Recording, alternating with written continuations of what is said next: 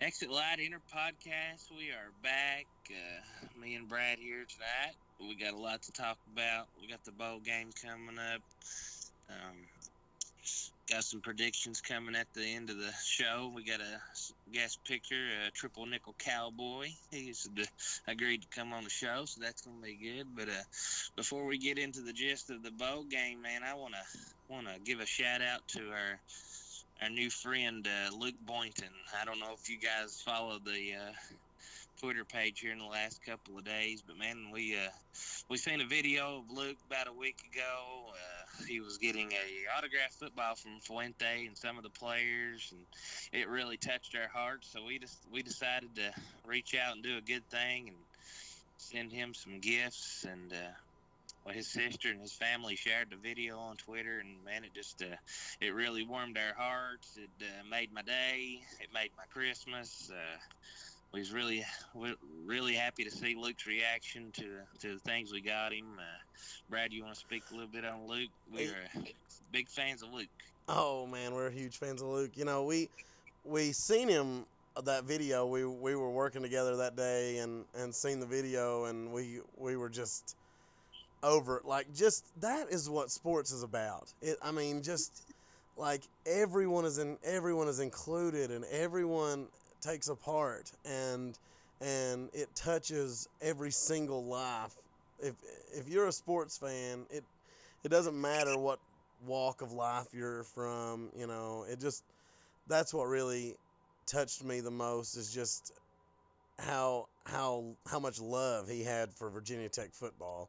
And I won't lie, when I was watching the video, when we you know I when I seen his reaction to, which I know we had been kind of messaging back and forth, and his favorite player was Ryan Willis, and he was one of the signatures on that picture. And when he seen that, and they told him, you know, Brandon had got this picture signed by all the quarterbacks, and it was Hendon and QP and Ryan Willis, and he just burst into like just the happiest tears.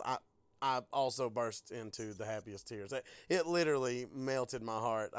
I love that kid. I love his fire for Virginia Tech, and that's what sports is about, man. It, like you said, it made my day, made my entire 2019 a little bit better. It was just a great thing, man. We were just blessed to be able to do something like that. I mean, that's what it's all about. It's more than sports, you know. I mean, just to see him smile and be happy. I mean, that's all we was asking for. We wouldn't want no, we wouldn't want no fame out of it. We just wanted to make the kid's day, and he ended up making ours. So that was great to see. Big shout out to Luke. I think we're going to try to meet up with him in the 2020 season. So that's going to be awesome to get to meet him and all that. He's got a great family. We've been talking to them. So shout out to the Boynton family and look forward to seeing you in 2020. But big game coming up here in 2 days. 2 days. We will be heading down that way. We're excited about that. We're going to be 5 rows from the field, section 109. If anybody wants to meet up with Light Inner Podcast, Brad, we got the Kentucky Wildcats, the one-dimensional Kentucky Wildcats. What you know about them? Well, I mean, like you said, completely one dimensional. That it does. Of course, it gives us some pause because we have had a little bit of trouble out of mobile quarterbacks in the past. I think overall he's probably more of a threat than Bryce Perkins with his legs. Bryce is good, but the thing about Bryce is he also can throw the ball not as well as quarterbacks usually should. And one thing I've heard a lot was just how rare Bryce Perkins. He only hit like 1% of his throws 20 yards downfield or more. I was hearing. So I just, what he did was just an anomaly. And but the thing with this Lynn Bowden Jr. kid, or Bowden, or however you say that, he doesn't even take that many throws. I mean, he's only got 330 passing yards on the whole season. He's got 1,235 rushing yards. So he's a major threat. Big, big offensive line, defensive line. They try to dominate in the trenches, it looks like, from what I can tell. Um, Something that I mean, obviously we could struggle with because their defense is legitimate. They are a good defense. They're top 25 in a lot of major statistics. Overall defense, scoring, rushing defense. They've got a lot of big defensive stats. But their wins are just not that impressive. They barely made a bowl game. I mean, you could say that about us too, I guess. We kind of were talking about that online and stuff, but their wins are just not that impressive. I mean, Louisville, Vandy, Missouri, Arkansas, Eastern Michigan, like those are just they don't have a solid win on their schedule. I think they only got a game like this because they're in the SEC, and I just they just can't pass the ball. They're like you said, they're completely one dimensional. I'm not confident in their ability to score points on us. I got a little. It's going to be a weird game. I mean, there's going to be a lot of trick plays, I'm afraid of, from Kentucky with them acting like they're going to run the ball and maybe do some reverse passes or whatever. But from watching Bud Foster over the years, you give him 2 or 3 weeks to game plan for a one-dimensional offense. I have a strong feeling he's going to shut them down. I I certainly agree, and one of the things that we did so well against Virginia, they did break off those early big plays for Bryce, and that was fine. But and true, if that hadn't happened, we would have won the game.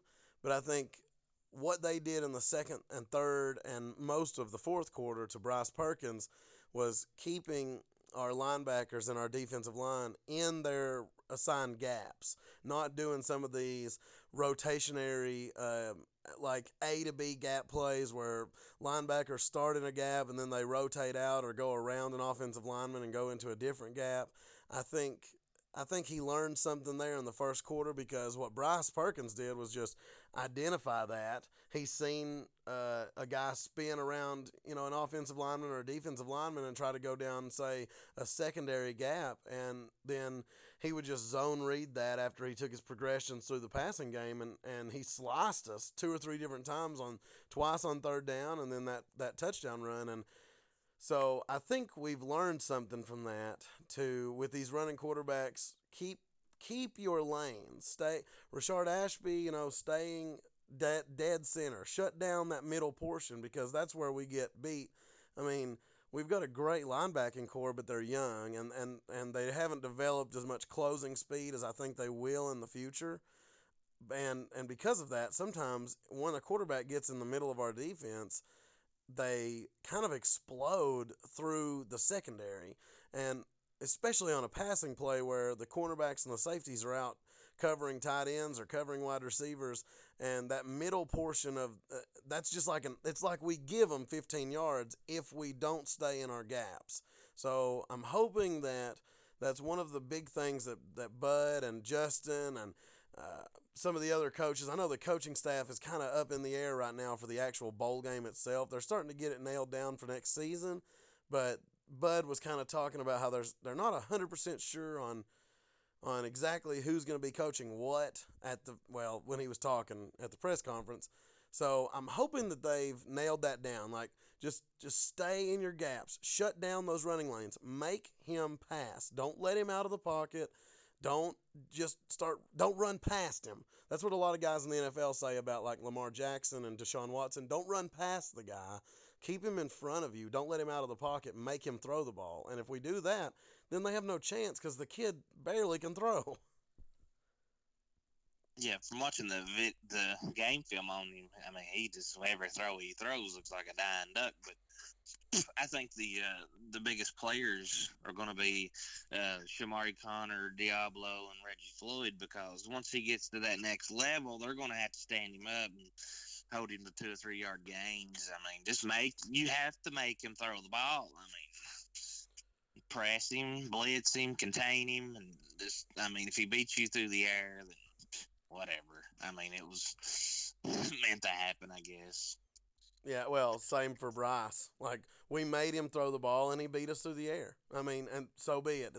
He's literally never done that in his entire college career. So Bud bet the house on Bryce Perkins can't beat us through the air, and he did, and that had never happened before. So I applaud Bud for at least doing what he knew was going well, what he thought should have worked. So I think that there's no chance in the world that this guy is on the same level as Bryce Perkins.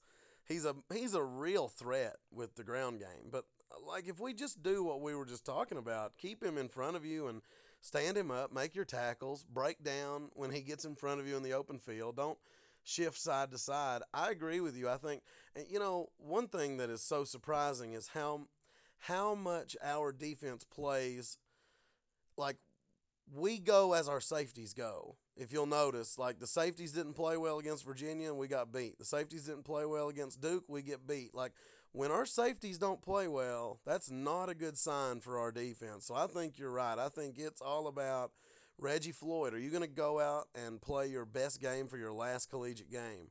Diablo, you trying to, make sure you keep that starting job next year. Connor, is he gonna cap off this great year that he's had with a big game? And I think some of those guys, like you said, easily are the keys to the game.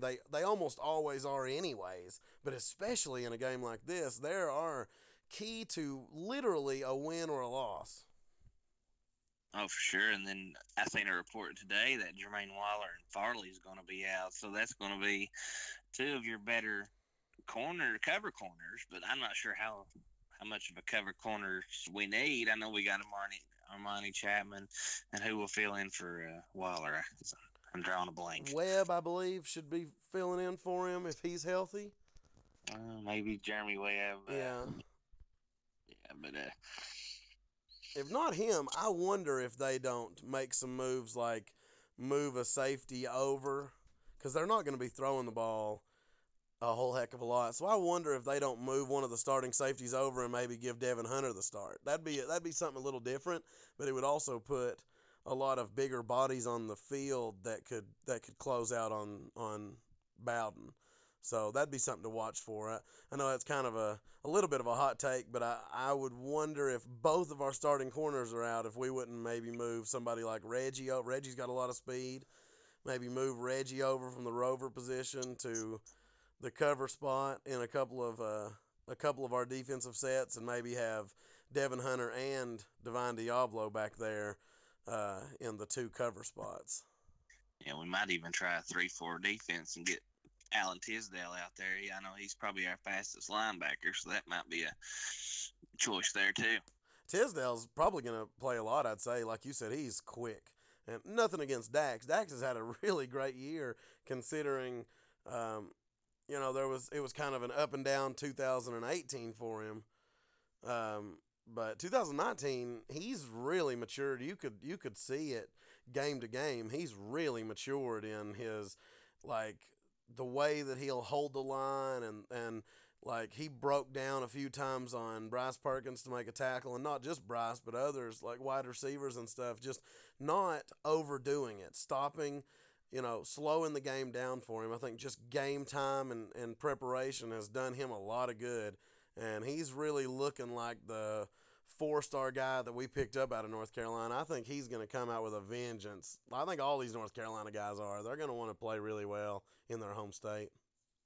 Yeah, and I mean, this is going to be probably Hendon Hooker's biggest test as far as probably the best defense that we've faced this year. So this is going to be a challenge on both sides of the ball. I mean, if we can score 28 points, I think we'll win. I think that's the number we're going to have to get to because I think they're going to bust out some plays, score a couple of touchdowns on us. They might. They might get a. They might. It was kind of like going into the Virginia game. You kind of think a guy that dynamic is going to get a couple. He might get you a couple times in four quarters. So they absolutely could score a couple of touchdowns. And I agree with you, especially all the talk. They're already asking the kid about, have they said anything to you if you're going to be the starter?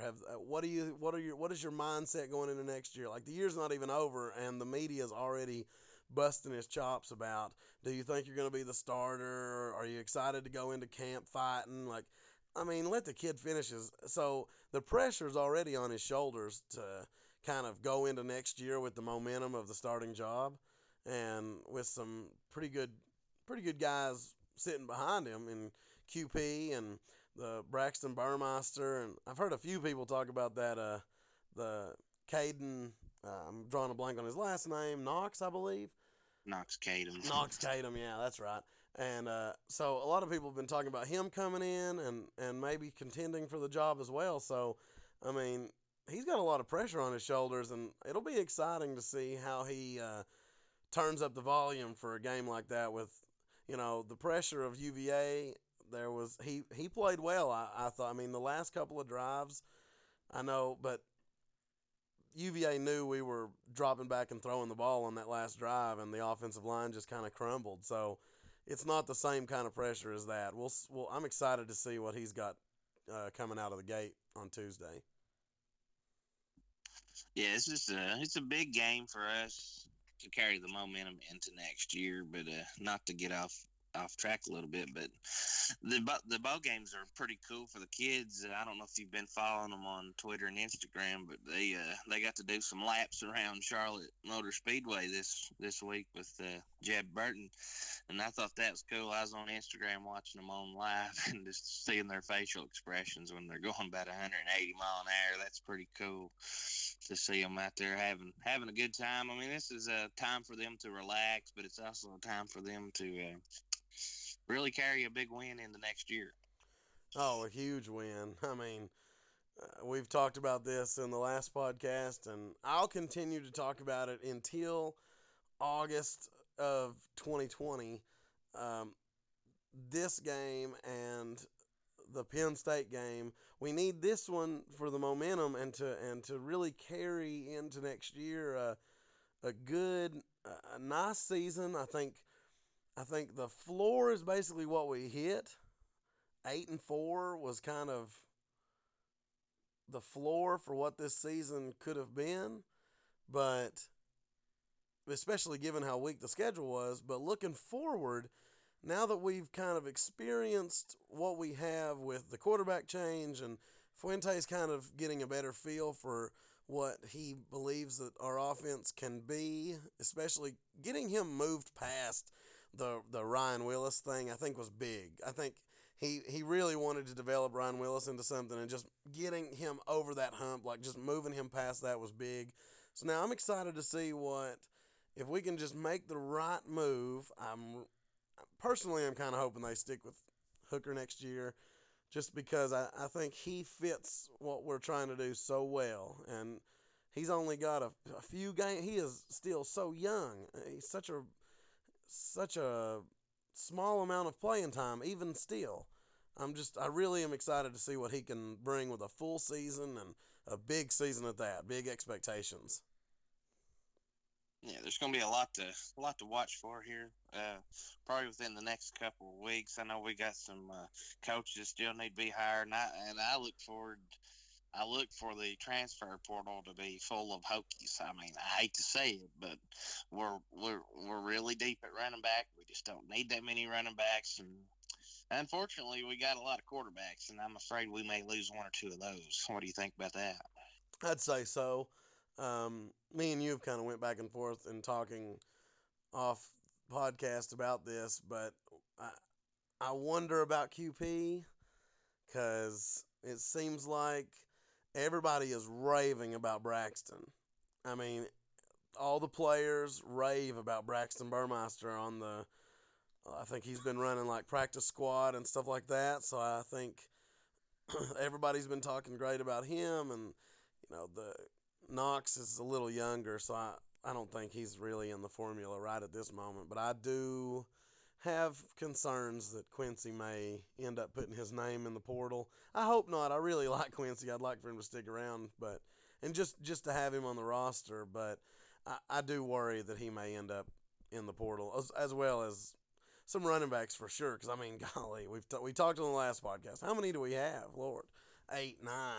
I mean, Justin Fuente said he's like, we had question marks at running back, and now we have a lot of answers. And like, kind of the room kind of chuckled when he whatever. I don't remember the exact quote, but the room kind of chuckled when he said that, and I was thinking, yeah, we've got like 10 answers, so now we have to make that decision as well. So I think you're probably right. I hope that it's not the wrong guys that hit the portal.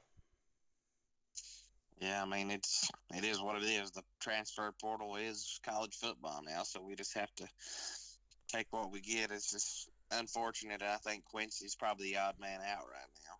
Probably. And, like you said, that's actually a great thing to talk about is just how the transfer portal has changed the landscape of college football. I mean, you look at these great quarterbacks, like all of them that were in the playoff were transfer guys outside of Trevor Lawrence. He come in um, straight into Clemson, but the other three were odd men out at other schools. Georgia chose Drake Fromm over Justin Fields, and Ohio State chose Justin Fields over Joe Burrow, and Jalen Hurts left Alabama because of the Tua thing, and he wanted one more season to probably get his draft stock up by going to Oklahoma.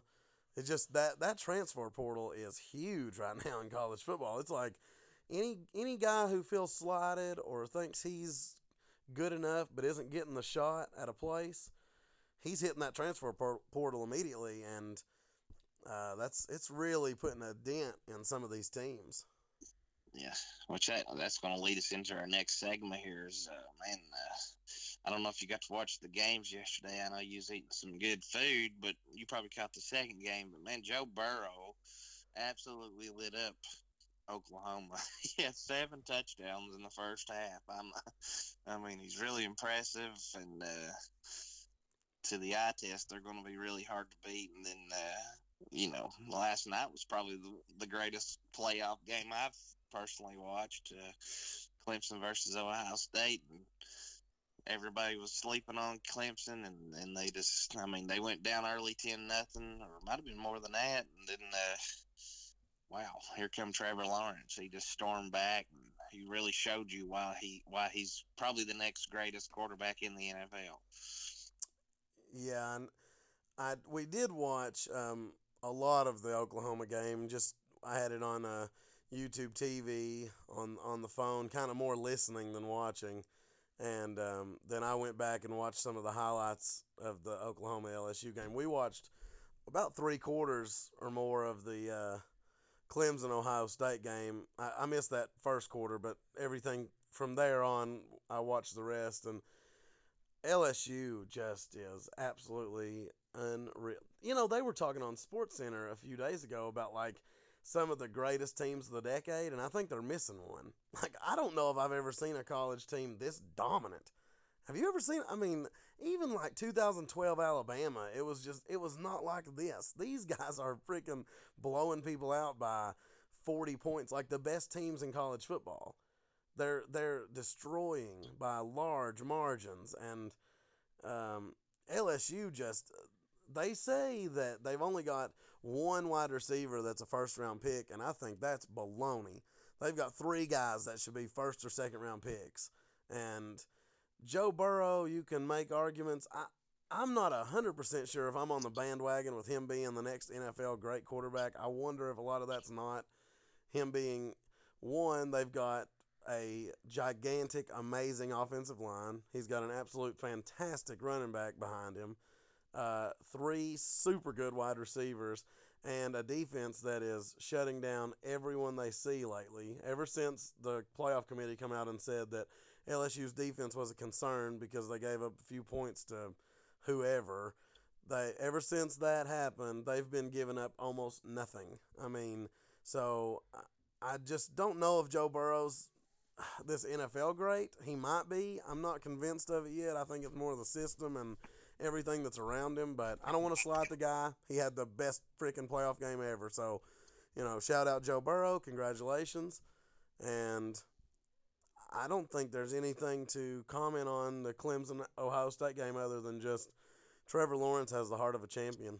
I mean, that's just he when his ice he has ice in his veins when the game's on the line. It seems like he can play like crap for an entire night, and then if his defense gives him a chance to win it all at the end, he'll take it.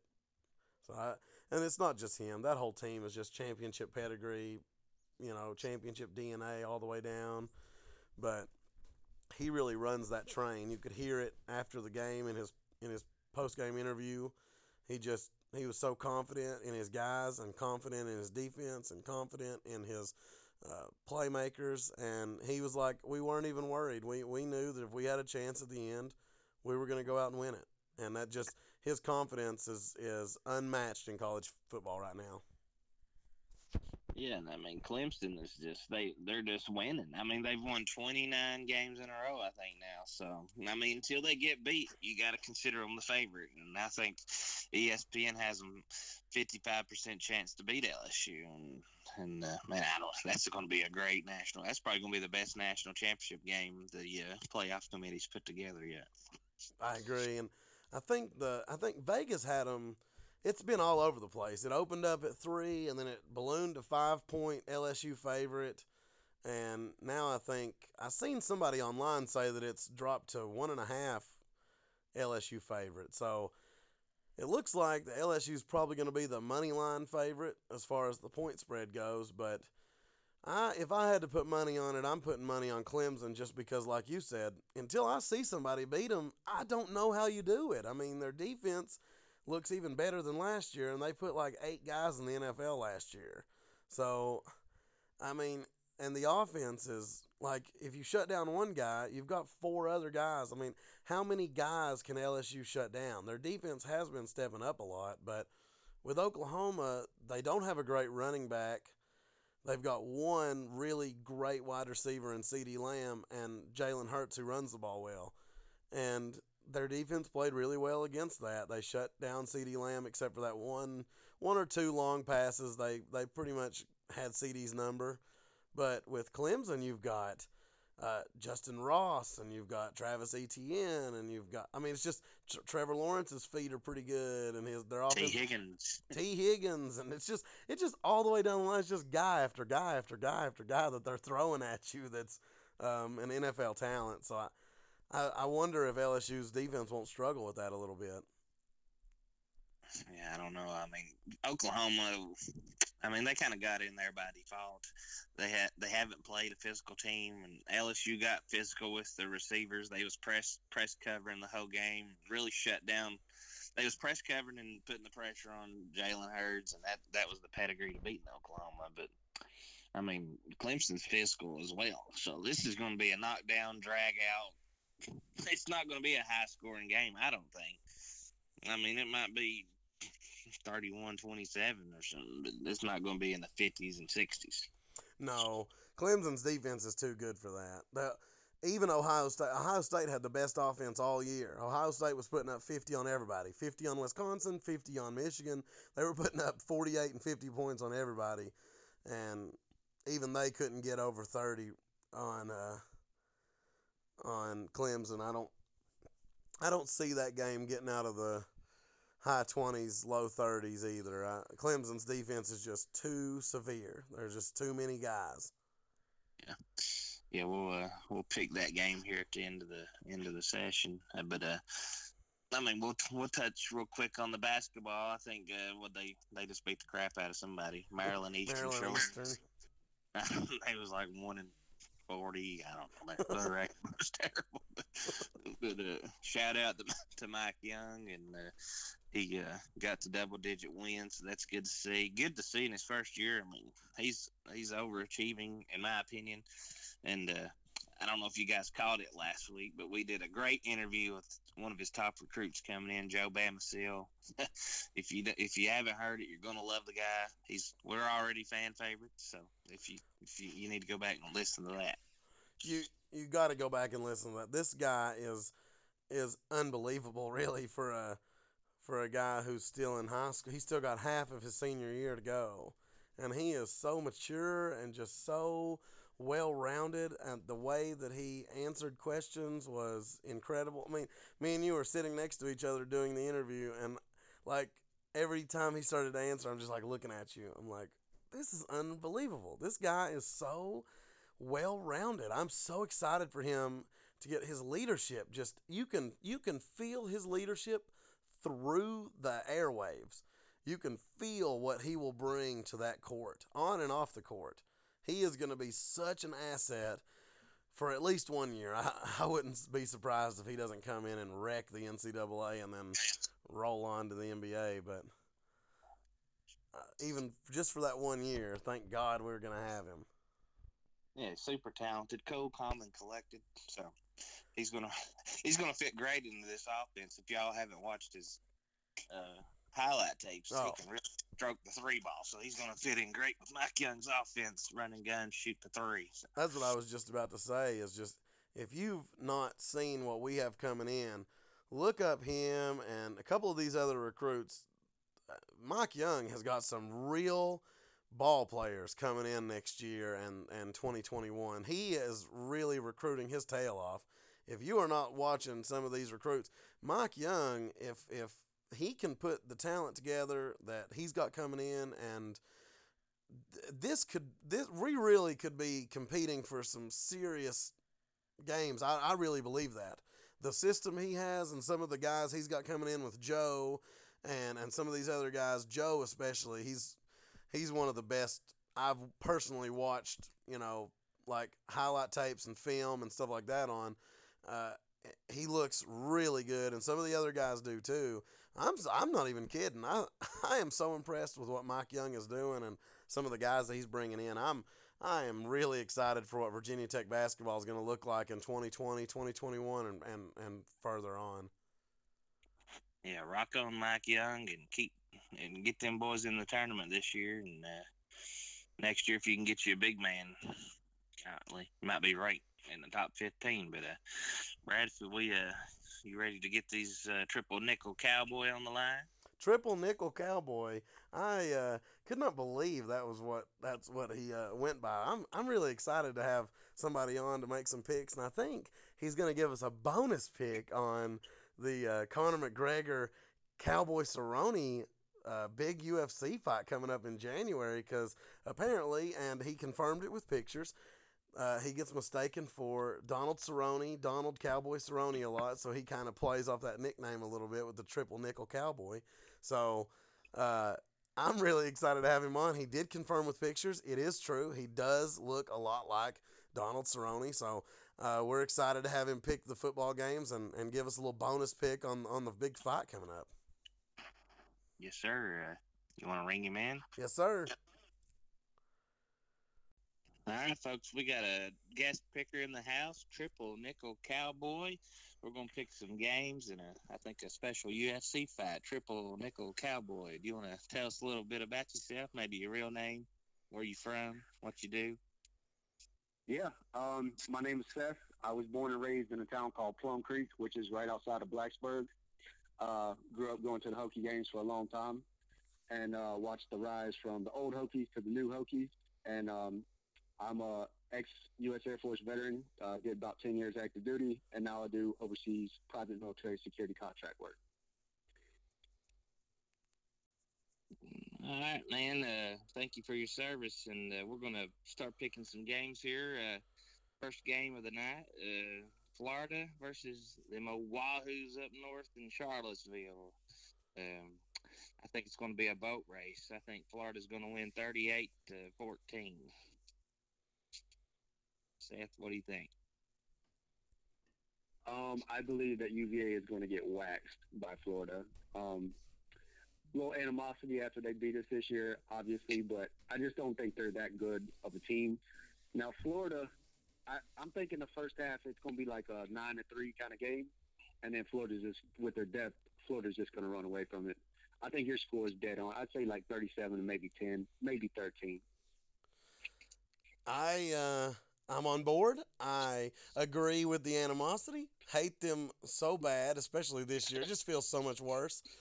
And I don't think they have a prayer, just given Florida's defense, and they're so fast, and um, just the SEC's defense. A lot of times when they get faced against a team like Virginia, and Virginia thinks they're gonna run the ball with Bryce Perkins and all this, it's not gonna happen.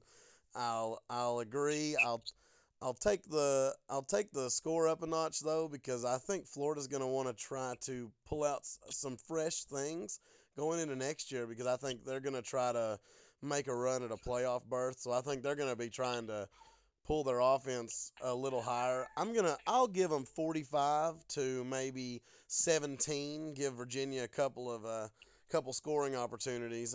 But I think it's going to be a boat race.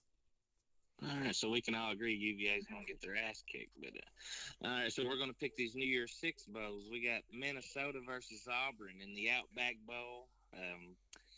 I'm really impressed with what PJ Fleck's been able to do at Minnesota. It's going to be a high-scoring game. I think Minnesota's going to pull it out, 42 to 33. Seth? Minnesota and Auburn. Yes, sir. I believe Auburn is going to take that. Minnesota's had a really good year. They pulled out an amazing win over Penn State, but Auburn, I mean, they're just their head coach. What's his name? Chiswick. It's either Chiswick or Muschamp, one of the two. I can't remember what his name is. Gus Malzahn. Yeah, that's who it is. He's a freaking genius, man, and there's no way you could prepare to stop him. I mean, they beat Alabama this year, so I mean, there's no stopping them. They got all the momentum going in. Minnesota had a great run, but I think it'll probably be like maybe a 27-14 game, but I think Auburn wins that one. I am on Cowboys team on this one. I'm picking Auburn. I think it's going to be a middle scoring game. I'm going to go a late field goal for Auburn, 27-24 to pull it out against the Minnesota Gophers. Great season. I really am impressed with what PJ Fleck's doing up there, especially getting players to come to a place like Minnesota and play. And their quarterback is really good. I don't think they're going to be able to generate enough to keep Auburn off the field. And I think that young quarterback for Auburn's starting to figure some stuff out as far as their offensive game plan and such. I'm going to go 27-24. Late field goal pulls Auburn ahead. Good deal. All right, next game's going to be the Michigan versus Alabama Citrus Bowl. Alabama's kind of in some foreign territory here, not being in the college football playoff, and kind of makes you wonder if they're not going to be totally prepared and probably just don't really care about it.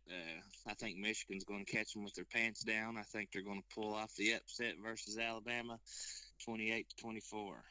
Seth? I disagree. I think I despise Alabama as a program, but I believe that Michigan is one of the most overrated programs in college football history, and especially Jim Harbaugh. He just cannot coach up in the big games. You see it every year against Ohio State. They're there, and then they just get trounced. And I mean, I don't know how he keeps bringing in these recruits, but I think Alabama's mad about the playoff, and it's like you said, they could be, not all there, but I think a really upset Nick Saban is not somebody you want to deal with on the football field. I think it's going to be, I would say probably 45-20. Wow. This guy's picking a big win for the Crimson Tide. I'm kind of in the middle. I see both sides of the coin. I see Nick Saban being pissed off and completely backslapping the Wolverines, but I also see them being a little slow out the gate. I think it's going to be a close game in the first half. Kind of like Michigan-Ohio State. I think it'll be close for the first half, and I think Michigan will find a way to get a few big plays off, but I just think there's too much talent in old Tuscaloosa. I just don't think that they're going to have enough answers offensively for what Alabama's going to be able to do, even with a backup quarterback in. I'm not going to go as high scoring. I'm going to say 27-21. Alabama's going to win the game, and the score's going to look closer than what the game actually looks in the second half. Good deal. Moving on to the Rose Bowl, we're going to have Oregon versus Wisconsin. Kind of the tale of two different offenses here. We're going to have a power game from Wisconsin and that great running back of theirs, and then you're going to have the finesse spread offense of Oregon. So this is going to be a fun one to watch. I'm going to go with the power football game. I'm going to go Wisconsin 21, Oregon 10. Seth? I am going to disagree again. I think Oregon is just going to outpace them. With that power run game, if they're not punching it in almost every time they have it, and Oregon gets the ball back and they get 2, 3, 4 quick scores, I think they're just going to run away with it. I'm going to say 37 to, I'd say 14. Another big win. Old Cowboys picking the big wins. This is another one that I'm really on the fence here. I am really on the fence. I was struggling thinking about this game before we even started the podcast. Just they're so different, and the defense is also so different. Um, I think that what's going to end up happening is the power game's going to be too much for Oregon. And I actually, as much as I don't want to, I want to pick Oregon, but then when I seen them against a power defense like kind of Arizona State has, Justin Herbert looked so ugly. And I'm going to go with Wisconsin. I'm going to go against my gut. My gut tells me to pick Oregon. I just think Wisconsin's going to be mad the way their season kind of ended. I'm going to go real low scoring. I'm going to go 21-14 Wisconsin. The old cowboy keeps picking against me. Let's see if we can get one together here. We're gonna have the Georgia Bulldogs versus the Baylor Bears. Kind of the same thing, a power pro style offense versus the spread offense. And I don't know if you watched the LSU and Oklahoma game, but it kind of proved that the Big 12 is pretty weak. So I'm gonna go with Georgia in a big win over Baylor, 38-21. Seth. I am going to disagree again. Boo. Being a Redskins fan and a RG3 fan when they drafted him, really took notice of Baylor Bears and what they're doing. They've had a great year. They had two tough losses, but I think Baylor. It's not going to be a big win. I think it's going to be like a. I think they're going to kick a last minute field goal or a last second touchdown to win it. I think it's going to be about 35, 31, somewhere around that range. It just seems like when the clutch time comes, they're up for the challenge. So I'm going with the Bears. I love what Baylor's done all year, and the only team that's beat them's been Oklahoma. And we did see what happened when Oklahoma played an SEC team, and Georgia tried to hang tough with LSU. They couldn't though, and I don't. But I'm gonna. I want to pick with my heart this time because I just think Baylor has something special going on down there. They've just got.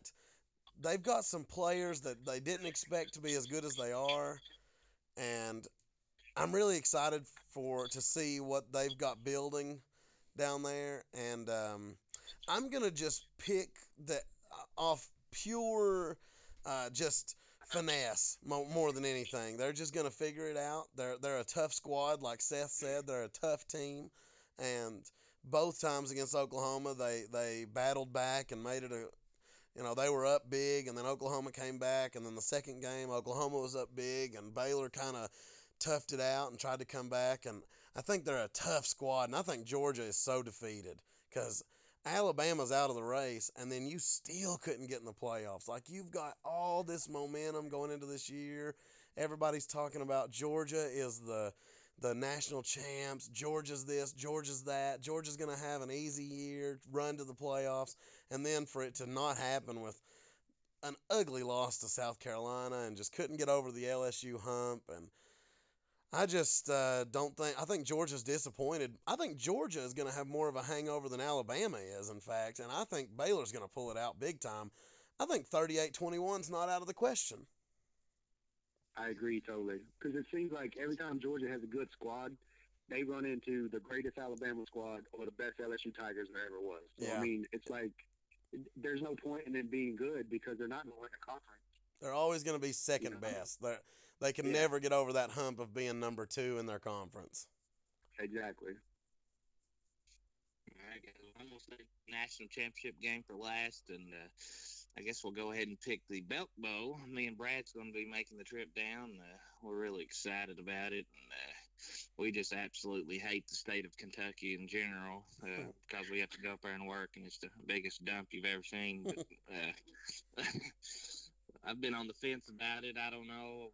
A lot of people's picking against us, but I'll never pick against the Hokies. I'm going to go Hokies 28, Kitty Cats 20.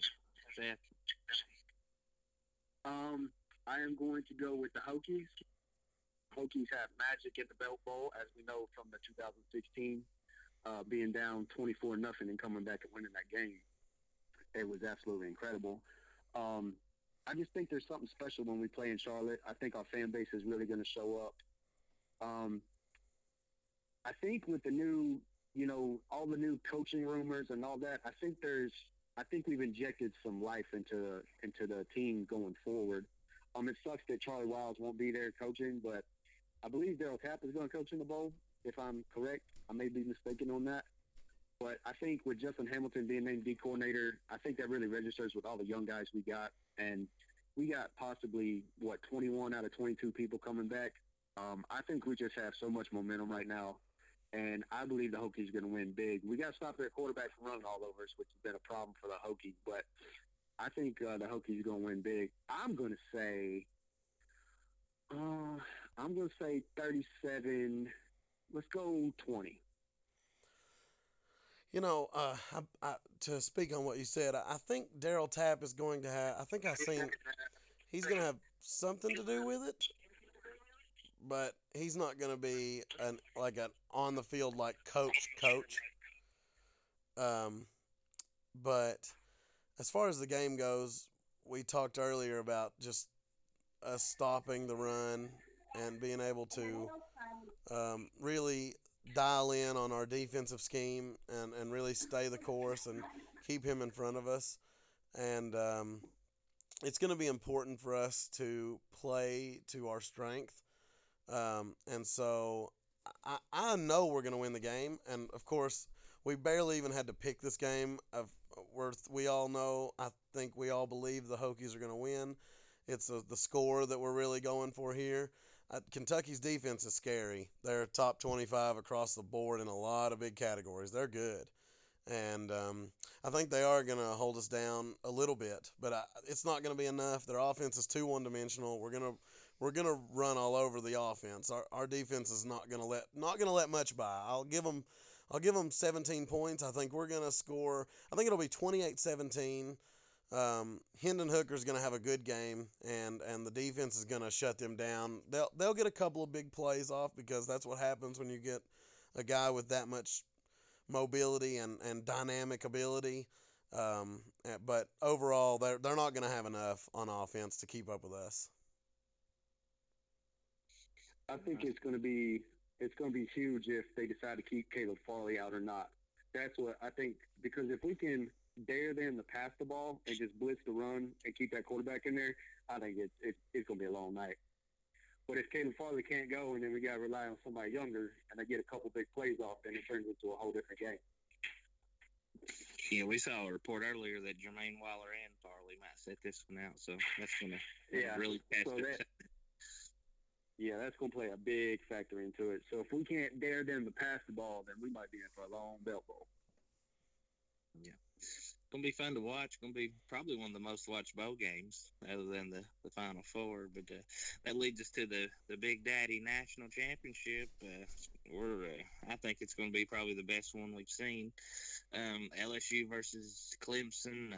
LSU probably the bigger eye test. They're probably the better team if you're just going by the eye test. But it's hard to go against Clemson. They've won 29 straight games, and I'm going to roll with the Tigers of Clemson. I'm going to go with them 38-31.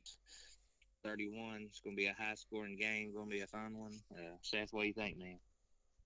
I actually agree with you. Obviously, I might be a little biased. I like to root for the ACC in the bowl season.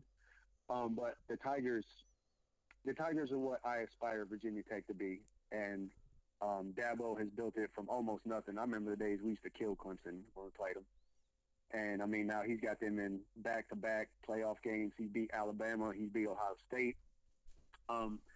there's something with that team that they believe in each other, and I don't think it's quite like anything else that we've ever seen before in college football. LSU is great. Joe Burrow is awesome. Their wide receivers are great. Running back is great. Defense is fantastic. But I just don't. You can't beat somebody's belief, and I think Dabo gets his team so well prepared that they believe they're going to win no matter what. I mean, look at the other night. They were down 16 points to Ohio State. Everybody thought Ohio State was going to cruise, and then here they come. And I think the score is going to be what you said. It's going to be a high scoring affair. But I think Clemson wins by touchdown or a late field goal, 1-2. I am also on the Clemson bandwagon. I said it going into the playoff. I was like, the only team that we're not talking about is Clemson, and they like it that way. They think that they think that they're better. They just think they're better. The Clemson just believes, like you were saying, and we talked earlier in the podcast about Trevor Lawrence being such a dynamic leader and just making sure that he gets his guys ready to go just like Dabo does. It's almost like a baby Dabo on the field. Trevor Lawrence is incredible.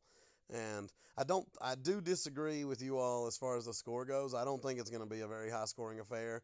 Clemson's defense is unreal. They put so many guys in the NFL, and they're probably better this year than last year. It's unbelievable. It's hard to fathom.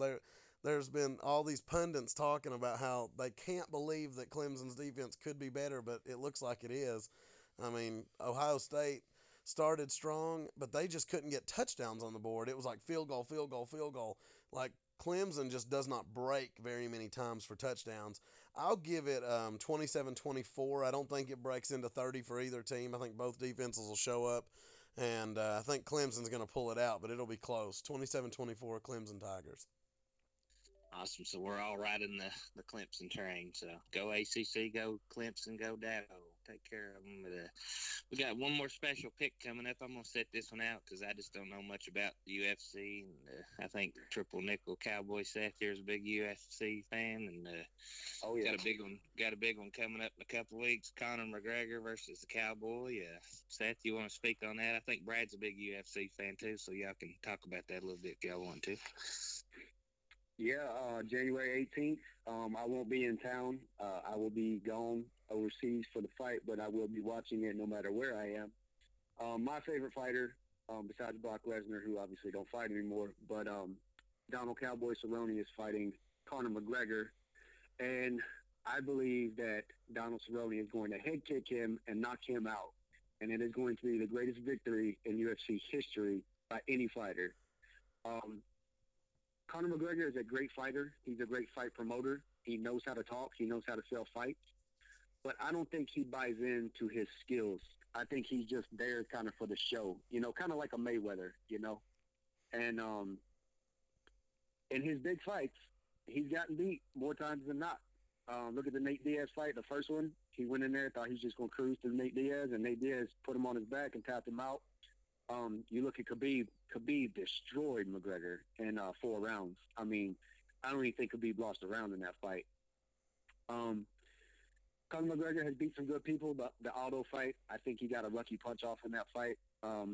We just don't know what could have been because it ended so early. The Mendez fight, Mendez is coming in on a short fight camp. I think if Mendez has a full camp, that fight goes 5 rounds. Maybe even Mendez gets a decision. But there's more pressure on McGregor than there is Cerrone, because Cerrone's the all-time leader in wins, all-time leader in knockouts, all-time leader in submission. I mean, he's already got all the accolades. He's got all the fans. He's the guy that fights anybody, anytime, anywhere, and that's his legacy. And it's not going to be broken whether he wins or loses. And he's making $1 million either way. So I think all the pressure's on McGregor. McGregor also hasn't fought in about 2 years. So, and Cerrone's been fighting. I mean, he'll fight 4 times in a year, 5 times in a year.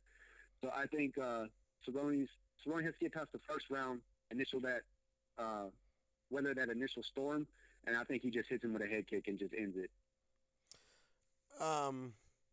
Lot to unpack there. I've been on the fence a lot about this fight. When I heard it was announced, I was super pumped.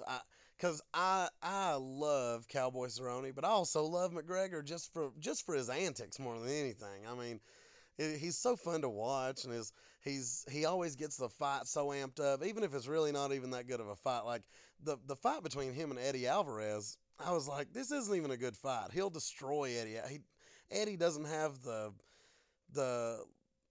the ability to survive as long as, and Conor really doesn't either. But Eddie's even worse than him. So I didn't even think that was a good matchup. But Conor made it feel like it was this gigantic matchup of a fight, and the going for the champ and all that other stuff. And I mean, the only thing that gives me pause for Conor is when I heard it was announced at 170. That is so huge. You're spotting 15 pounds to Cerrone. That's his home weight, really. I mean, I know he's kind of went back and forth between lightweight and welterweight. He kind of fluctuates there, but he really performs, I think, best at 170. And I've never seen Conor perform his best at 170. His best really was 145, but I know that's a killer weight cut for him, so it really is hurting his body to do that. So he had to kind of come to lightweight just to preserve his career some, I think, more than anything. The thing with the fight is just going to be, like you said, Conor hasn't really fought much in 4 or 5 years. I mean, a couple times in 4 years. And Cowboy, in those 4 years, I bet he's fought, I don't know, what do you think? Probably 15 fights? And the 15 to 2. Yeah. So, Yeah. Conor is coming in a little rusty. I think it is intriguing that we've barely heard from Conor. A couple Instagram posts, couple Facebook posts, but not much talking. He's been in the lab working, and that makes me wonder if he's taking this seriously. Because, like you said, his legacy and his career is on the line on January 18th. Because if he loses this one, he might as well just hang it up and go do movies and stuff. Really, I mean, he might. If he can't beat Cerrone with a full camp, I mean, there's no excuses here. There's not, well, I've been out for a long time, or this is Cerrone, as good as he is not Khabib. He's not 28-0 Khabib, who's just mauls everybody he touches. So there's really no Yeah. excuses here. It's, you know, their styles match up well. They're both stand-up guys with a little bit of wrestling. Cerrone, I'd probably give Cerrone the edge in wrestling, but I'd probably give Conor the edge in striking. So they're an even fighter to me. They feel like the same guy, just Cerrone's a little older, and Cerrone has fought a hell of a lot more. Um, with that being said, I probably, if this was a fight at 155, I'd pick Conor going away, because I think that at the lower weight classes, Conor's power punch matters a lot more the lower weight you get. That's why I don't agree with you with the Jose Aldo being a cheap shot. I think that power just means more at 145. Conor's left hand means more at a lower weight class. When you've got to cut more weight, that punch hurts more than it does. That Yeah. punch won't matter at 170. That power left, that would it would probably knock Cerrone out at 155. But at 170, it probably won't touch him. I mean, it'll hurt, but it's not going to flatline him like it would at 155 or 145. So Conor's going to have to rely on endurance, and that's not something that Conor's good at. Conor doesn't have endurance. He's got 2 to 3 rounds of really hardcore fighting, and then he's got 2 rounds of survival. That's pretty much what Conor's got. And so if Cowboy can get through those first 2 or 3 rounds of fury, then he's going to win the fight by decision, if nothing else, because Conor's going to look like ass during the fourth and fifth rounds. He always does. That's always what Conor does. So unless Conor goes up 3 rounds to nothing early on, he's not going to win by decision. He's going to have to knock him out, and then he's going to be trying to swing wildly in the fourth and fifth rounds when he's completely gassed, and he's going to look ugly. So I don't know that. I don't know if it's going to get that far. I'm going to probably say it's a stoppage in the fourth round for Cerrone. I said it as soon as I seen it was 170. I was like, man, Conor's getting lazy with the weight cuts, and it's going to screw him over. Don't talk to me about Jorge Masvidal at 170. He ain't got a prayer against that guy. You got to be able to do these weight cuts effectively. And he's just not willing to put it in anymore to cut the weight to get down to those weights where he can really where his punches matter. His punches don't matter up at 170, so you can forget it. It's his career's pretty much over with now. He needs to just go into acting and whiskey and stuff. He's better at that anyways. He's a great fighter if he's willing to put in the work and get down to 145 or 155, but looks like he's getting a little lazy with the weight cuts, booking fights with the wrong guys at 170. So I'm going to go Cowboy Cerrone going away in the fourth with probably some sort of stoppage. I don't know if it'll just be from Conor being wore out and just not blocking punches anymore, or if it'll be from an actual, like you said, some devastating knockout. I don't know which one it'll be, but I think it'll get stopped in the fourth. I think with the height difference, the head kick comes into play. I mean, Cerrone's a head kick guy anyway. He's a kickboxer, Muay Thai. But the height difference between him and Conor McGregor is substantial. Yeah. And the way that Cerrone kicks and the way he sets up those combos, I don't know if you saw him versus Matt Brown, but he hit Matt Brown. He faked the jab, and Matt Brown went down, and Cerrone just switch kicked him flat to the face, and it was ball game. And I was like, oh, my goodness. Yeah, I did but watch I think that. the height difference, so many people are taking it out of the fight, and it matters so much because Cerrone is a tall guy. And the way he uses his legs just like almost like Wonder Boy. And I think he's just going to catch McGregor and just, oh, my God, it's going to be glorious. Just like Holly Holm did to Ronda Rousey. I think that's what it's going to be. It very well could be, and I don't know which one it'll be, but if it were 155, I would not be having the same conversation. I would be like, no way, Conor's going to knock him out. It's 155. Cerrone's chin's going to be a little bit weakened from fighting so much and the weight cut. But at 170, when I seen that, I was like, God, Conor's giving this fight away. Why would you book a fight with a guy like Cowboy? You know how tough as nails that guy is. He's going to be on his ranch the day before the fight. He's going to be feeding cows, like throwing hay bales the morning of the fight, probably. Like that guy is the toughest guy in the UFC. Yeah. I mean, why would you book a fight with a guy like that where he doesn't have to cut weight? He's going to be at full strength. I bet Cowboy probably walks around at 175, maybe 180. He's going to barely have to cut weight. Like that's just such a stupid pull for McGregor. That's the only thing. I think he's just getting lazy. It's just that the punch that he has made his name on, that left-handed punch that he's made his name on, Mendez and Jose and Eddie and all these other guys, it's not going to work. It doesn't work at 170. You've seen it with Nate. He punched Nate 10 or 12 times square in the face and couldn't drop Nate. And I know Nate's got a really strong chin, but it's not that strong. You should be able to knock a guy out when you get 10 or 12 clean punches on it with your best hand. But also he's punching up, too, when he's punching Nate Diaz. All those other guys are at his height level. That's what I'm saying. Yeah. That's why the height comes in. And when you're swinging up, you're losing a lot of momentum on that punch, too. Oh, I agree. And he's carrying around Conor's going to have to put on about 20 pounds. So now he's carrying more weight. So now his punch is not going to be as effective. So it's an interesting fight, but I just think Cerrone's too technical, man. And Cerrone's a brawler, too. Like, it don't matter. Yeah, anytime, anywhere, anybody. But Conor's like that, too, but he took the wrong one. He took the wrong fight against the wrong guy in this one. Yeah. And if it goes to the ground, it's Cerrone. I mean, it's game over. Probably, yeah. Cerrone's a better wrestler. Lock him up. Yeah. He's certainly the better wrestler, for sure. So I guess we agree on it a little bit. A few differences in how we think it's going to end, but really interesting stuff for you. Sounds like you're a UFC guy for sure, and so are we, or so am I. I know Brandon doesn't watch it as often as I do. I watch pretty much every major fight we get the pay-per-view on, and I watch all the ones that are free on ESPN, so I love the UFC. I love the fighting game a lot, so.